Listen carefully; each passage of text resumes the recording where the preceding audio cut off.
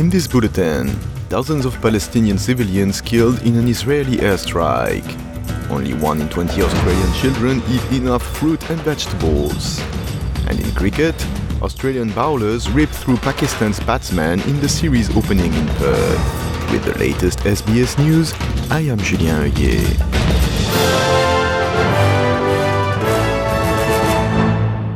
At least 14 Palestinian civilians have been killed by Israeli airstrikes on 2 homes in Gaza, as well as dozens more in a separate strike, according to Palestinian media. The death came shortly after the United States urged Israel to exercise greater precision in their targeting of Hamas. United States National Security Advisor Jake Sullivan visited Israel on Thursday, telling reporters that the war is transitioning into a new phase intended to reduce civilian death. Innocent people's lives should be sacred and protected. It's also a strategic question for Israel.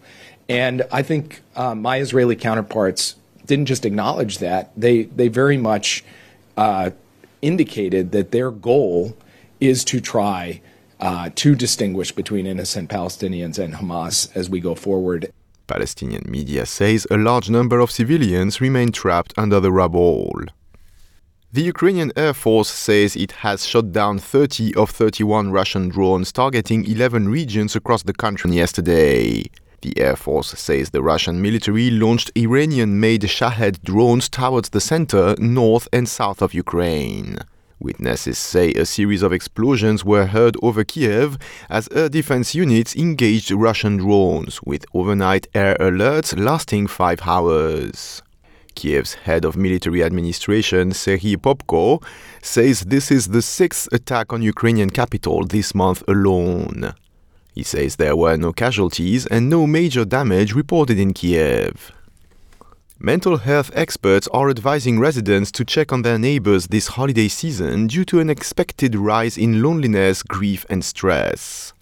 New South Wales Health recommends making extra effort with people who may live alone, who are bereaved or who are separated from family.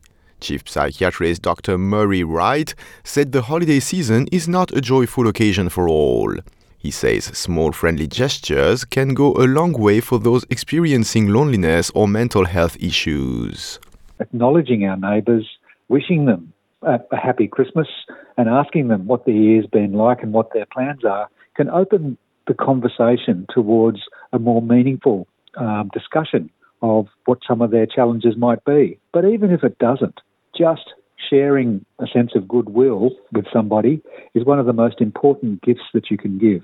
Showing a genuine interest, caring about what is happening in someone's life, listening to what they say, and just sharing some time makes a huge difference.